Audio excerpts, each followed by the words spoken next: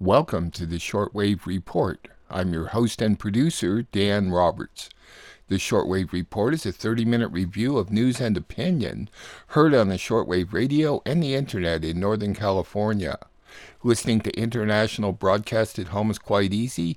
You could use a shortwave radio with a schedule of English language broadcast, or it's simpler to use a computer or smartphone with an internet connection. To help you with this, I'll announce times, frequencies, and website addresses at the conclusion of each series of stories. At the website for this show, that's outfarpress.com, you can listen to the past 5 shortwave reports, find advice for listening to shortwave at home, and find internet links for global news sources. Please check it out and tell a friend.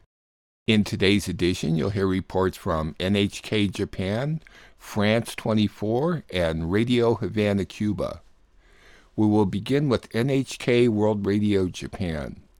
Top officials from Japan and China met to discuss security issues, with both sides making accusations of spying and military buildups. The top Chinese diplomat met in Russia with the close aid of Putin, with the goal of reaffirming the strength of their ties.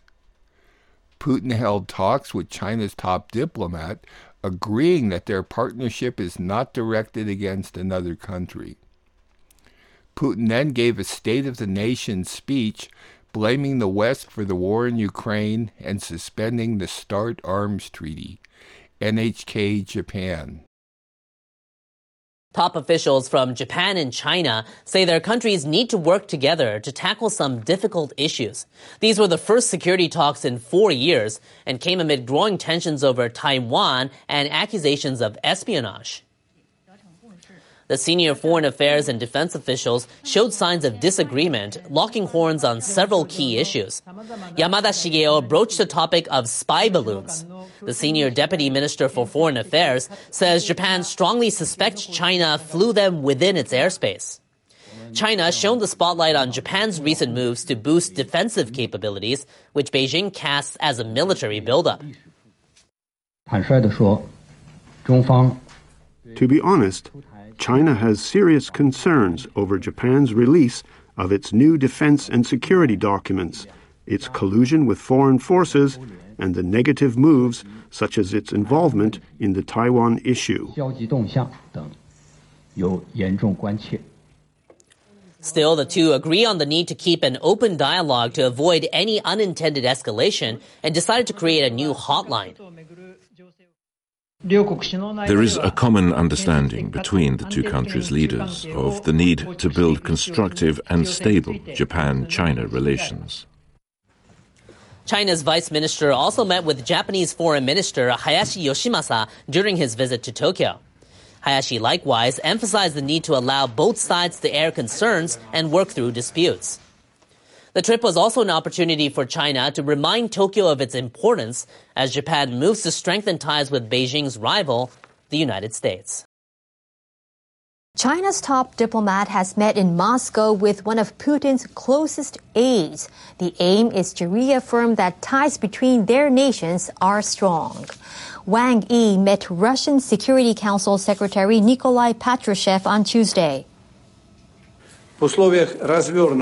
Amid a campaign by the West to deter both Russia and China, it is particularly important to further deepen the Russian-Chinese coordination and cooperation in the international arena.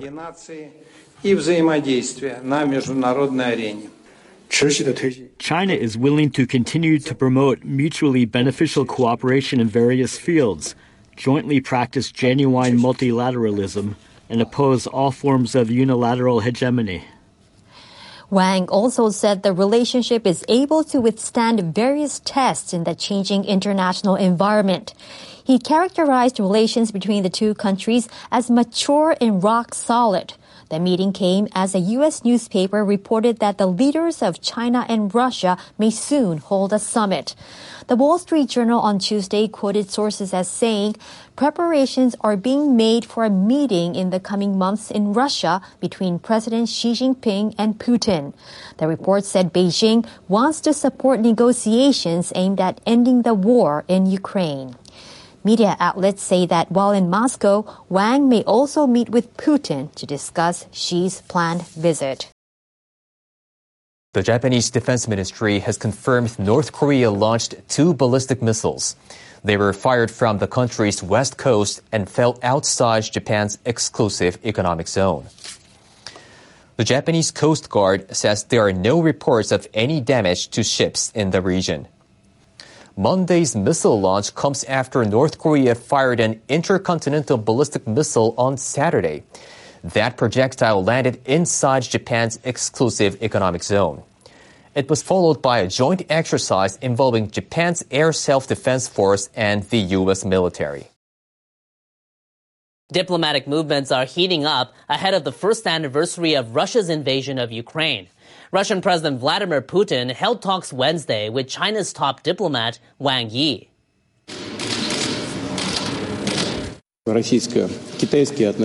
Russian-Chinese relations are developing just as we planned in previous years.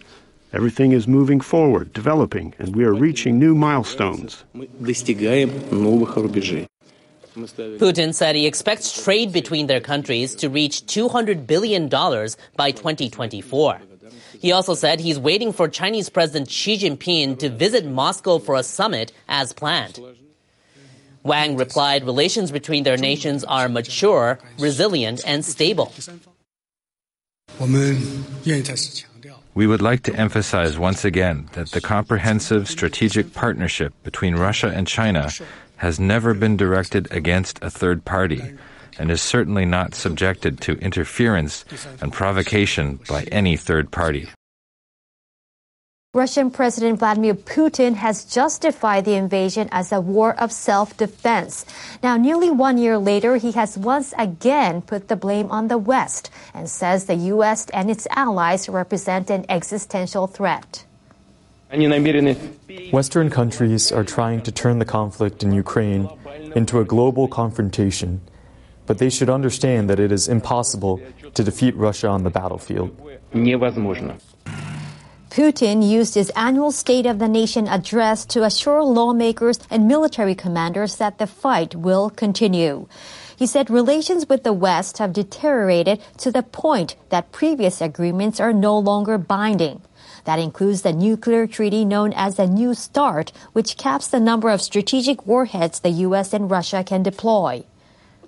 They want to inflict a strategic defeat on us and try to get to our nuclear facilities. That has forced me to announce today that Russia is suspending its participation in the Strategic Offensive Arms Treaty. Putin said attempts by Ukraine's allies to change the course of war through sanctions have failed. He said the Russian economy has turned out to be much more resilient than they thought, and he pledged to hold upcoming regional elections and the presidential election in accordance with all democratic and constitutional procedures. Those reports were from NHK World Radio Japan. They are now heard from 8:30 to 9 p.m. at 9865 or on the web at www.3.nhk.or.jp. Their podcasts are also available at most podcast sites. All the times I announce are for Pacific Standard Time, so please adjust them to your time zone. On to France 24.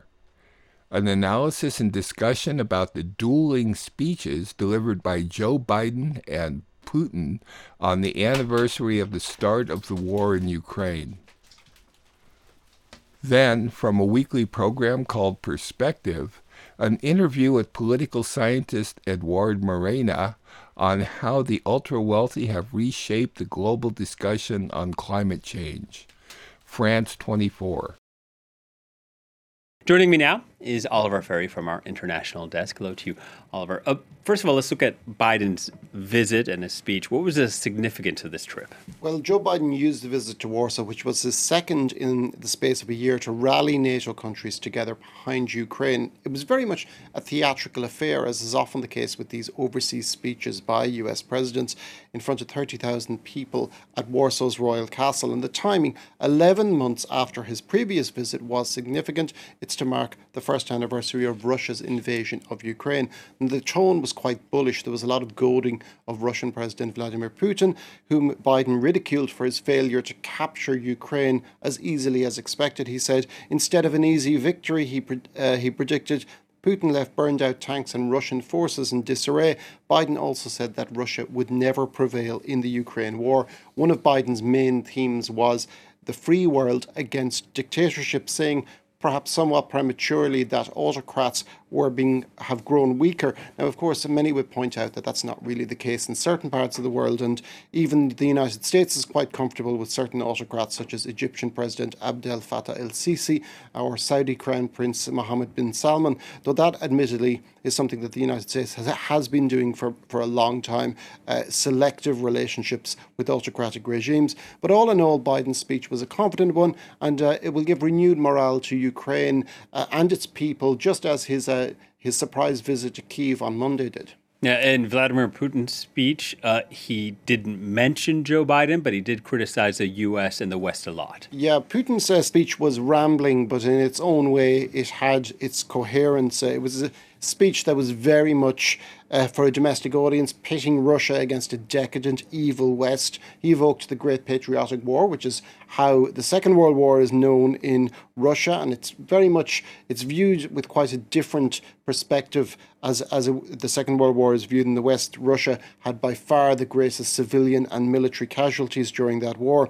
He drew parallels between the Great Patriotic War and what Russia is doing in Ukraine now, even though it cannot bring itself to call what it's doing a war. It's a special military operation. There were also frequent mentions of Nazis, a popular line of Russian disinformation over the past 9 months, one that has been picked up in some quarters in the West, in which the Ukrainian government is supposedly a Nazi puppet regime. That wasn't the only piece of disinformation in the speech.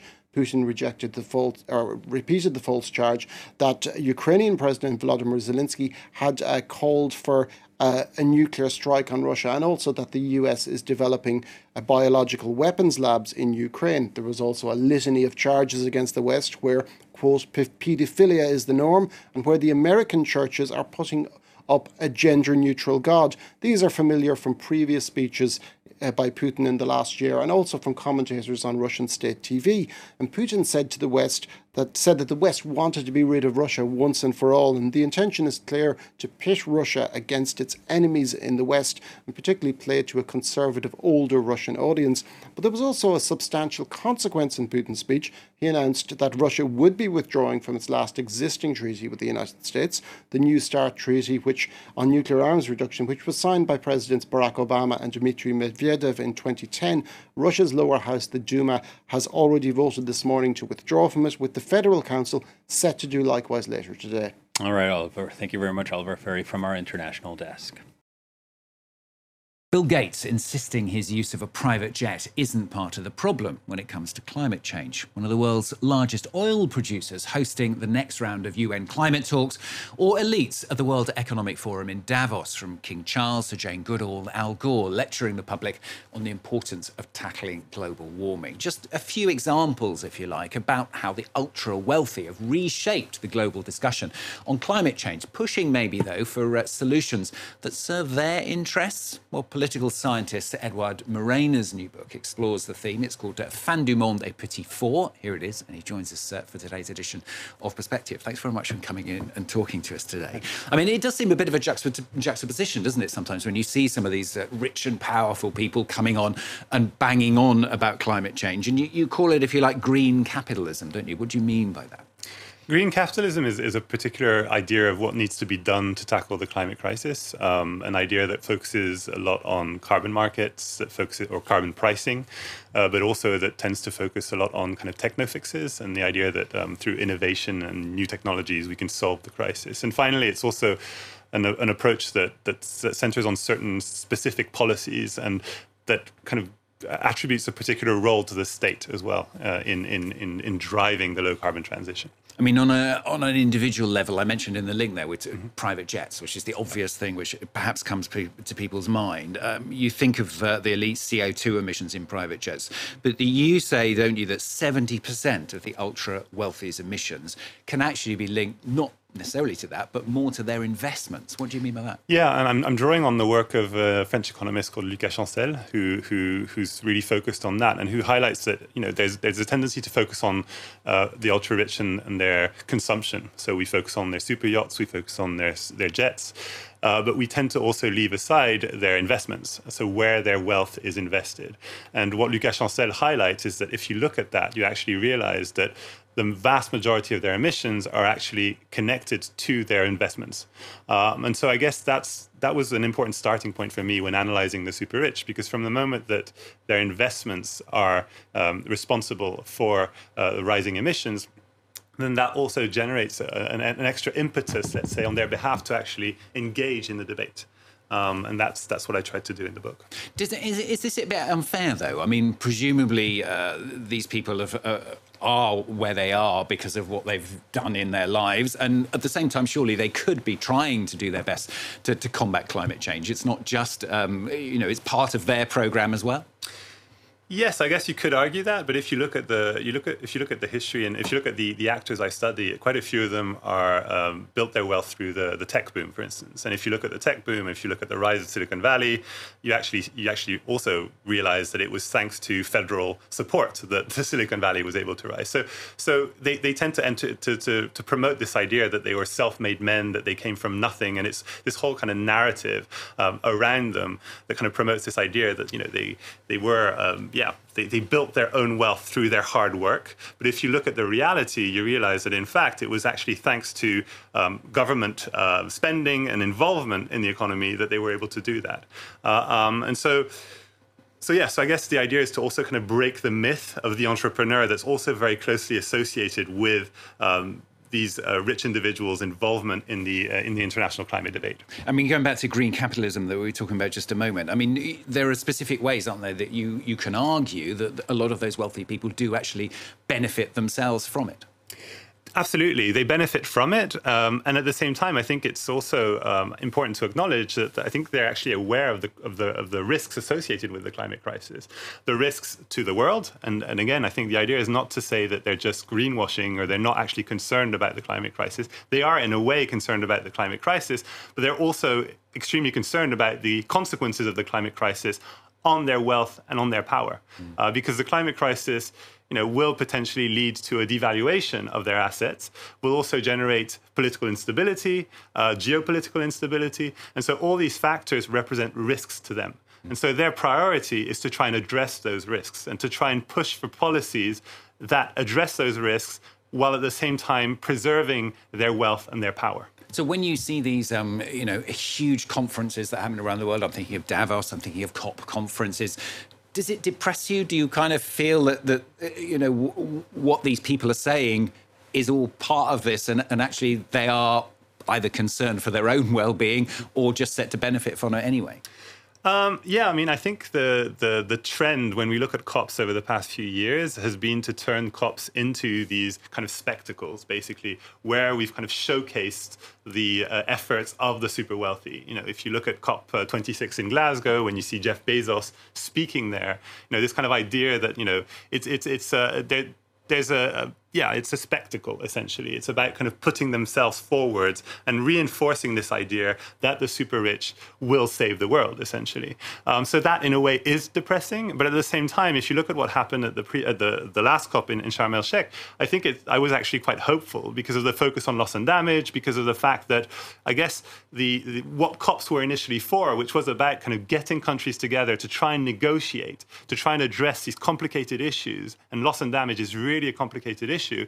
The fact that loss and damage was put on the agenda, the fact that we have, it kind of reignited this idea that actually COPs are not just about the spectacle, they're also about hard negotiations between countries, and in particular about providing the Global South a voice as well in the climate debate. And I think that's really important. And at least, of course, you do hear from scientists as well at these events.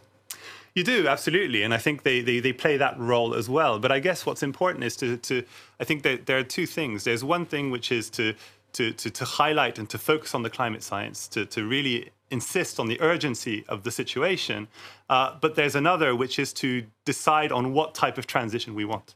And I think it's important to separate the two in a way. I think that we need to, on the one hand, acknowledge the science, and the science is clear that there is an urgent situation, that climate change is man-made. But I think it's also important to highlight that there are multiple types of transitions that are possible. And I think that's I guess, one of my main critiques towards the super rich, is that they've tended to bundle the two together, to bundle the science with their particular vision of the low-carbon transition, and to present that low-carbon transition as almost kind of a natural translation of the science into policy. And I think that's problematic. In other words, into something to suit their own needs. Absolutely. But they kind of naturalize the policies that they push by presenting them as kind of a linear translation of the climate science, when in fact low carbon transition is a fundamentally political issue. And it's about deciding what type of transition we want and in the interests of whom. And I think that's really fundamental. Great to talk to you on the programme today. Thanks very much for coming in and talking to us. Edouard Morena's new book, here it is. It's called Fin du Monde et Petit Four. At the moment only in French, but he was telling me a minute ago he's hoping to do it in English at some point anyway. Those reports were from France 24. France 24 may be easily found at their website, france24.com, as well as a YouTube channel called France 24 English. If you have questions or comments about the Shortwave Report or could assist me by supporting this listener-funded program, I may be reached through the website and PayPal, or by writing to Dan Roberts at P.O. Box 1162, Willits, California, 95490. Please help me continue producing this weekly show, which I freely distribute to radio stations and the internet, like a repeat supporter in Covelo, California. Many, many thanks. We will conclude with Radio Havana, Cuba. Brazilian President Lula da Silva visited and offered aid to areas hit by intense rains causing floods and landslides. It rained 24 inches in under 8 hours. Mexican President Obrador signed a decree declaring that lithium is the property of the nation and its exploitation controlled by the government. In Peru, clashes between government forces and citizens demanding the resignation of the appointed president, the closure of Congress, and new elections. Lebanon condemned the latest Israeli bombings in Syria, which damaged residences and killed civilians in Damascus. Radio Havana, Cuba. Brazilian President Luiz Inácio Lula da Silva traveled this Monday to São Sebastião in the state of São Paulo to attend to the emergency caused by heavy rains that have triggered floods and landslides, with a preliminary count of 36 people dead. Brazilian authorities continue the search for at least 40 people after the heavy rainstorm that hit the coast of the state over the weekend. Lula interrupted his rest during the Carnival holiday to travel to the affected region on the coast of São Paulo and meet with local authorities. Lula flew over the region from São Sebastião, the municipality hardest hit by rains that exceeded 600 millimeters in under 8 hours. Rescue teams saw 228 people abandon their homes and 338 rendered homeless. In a message broadcast last night on Twitter, Lula said that all levels of government, with the solidarity of society, will unite to assist the injured, search for the missing, restore roads, power and telecommunications connections in the region. Lula said how much he regretted the deaths caused by the rains and expressed his solidarity with the families. President Andrés Manuel López Obrador has signed a decree declaring that lithium is the property of the nation and its exploitation will be the exclusive power of the Mexican government. The decree establishes that 2,334,850 hectares will be considered as lithium reserves in the state of Sonora, located in northern Mexico. The Ministry of Energy has been instructed to carry out follow-up work for the extraction of this mineral, which is essential for electric cars as the basis for the production of batteries. The Mexican president indicated that, quote, "What we're doing now is maintaining the proportions. In future, we will nationalize lithium so that it cannot be exploited by foreigners, neither Russia nor China nor the United States." The oil and lithium belongs to the nation. They belong to the people of Mexico, to you, to all those who live in this region of Sonora, to all Mexicans.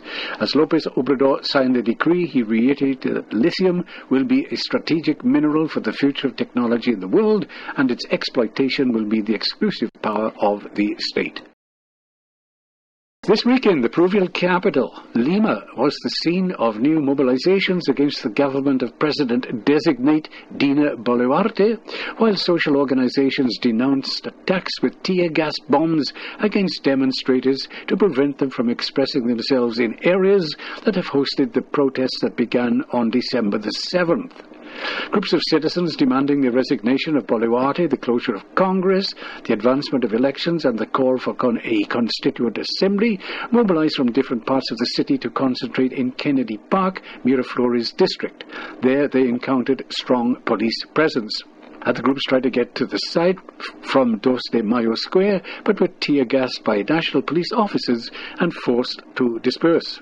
Demonstrators interviewed by Teleso undermined the peaceful nature of the protests and the determination to continue with them until the resignation of the Boluarte government, and that the president answers to justice for the victims caused by the repression. Lebanon has strongly condemned the latest Israeli airstrikes on the Syrian capital Damascus that heavily damaged residential buildings and caused civilian casualties, declaring that the aggression confirms the regime's indifference to human suffering. The Lebanese Foreign Ministry, in a statement issued in Beirut, denounced, quote, "the attack on the sovereignty of Syria, which is still reeling from the repercussions of the devastating earthquake that struck it on February the 6th and killed thousands." The ministry said that the airstrikes were, quote, "violations of the most basic rules of international law." It comes to reaffirm Israel's indifference to human suffering resulting from its attacks on the peoples of the region under all circumstances, especially in times of tragedies, doubling its moral condemnation.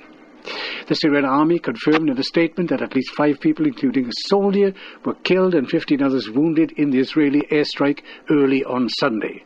The Israeli attack was launched from the occupied Golan Heights and targeted several military sites in Damascus, including the southwestern residential neighborhood of Kafar Susha.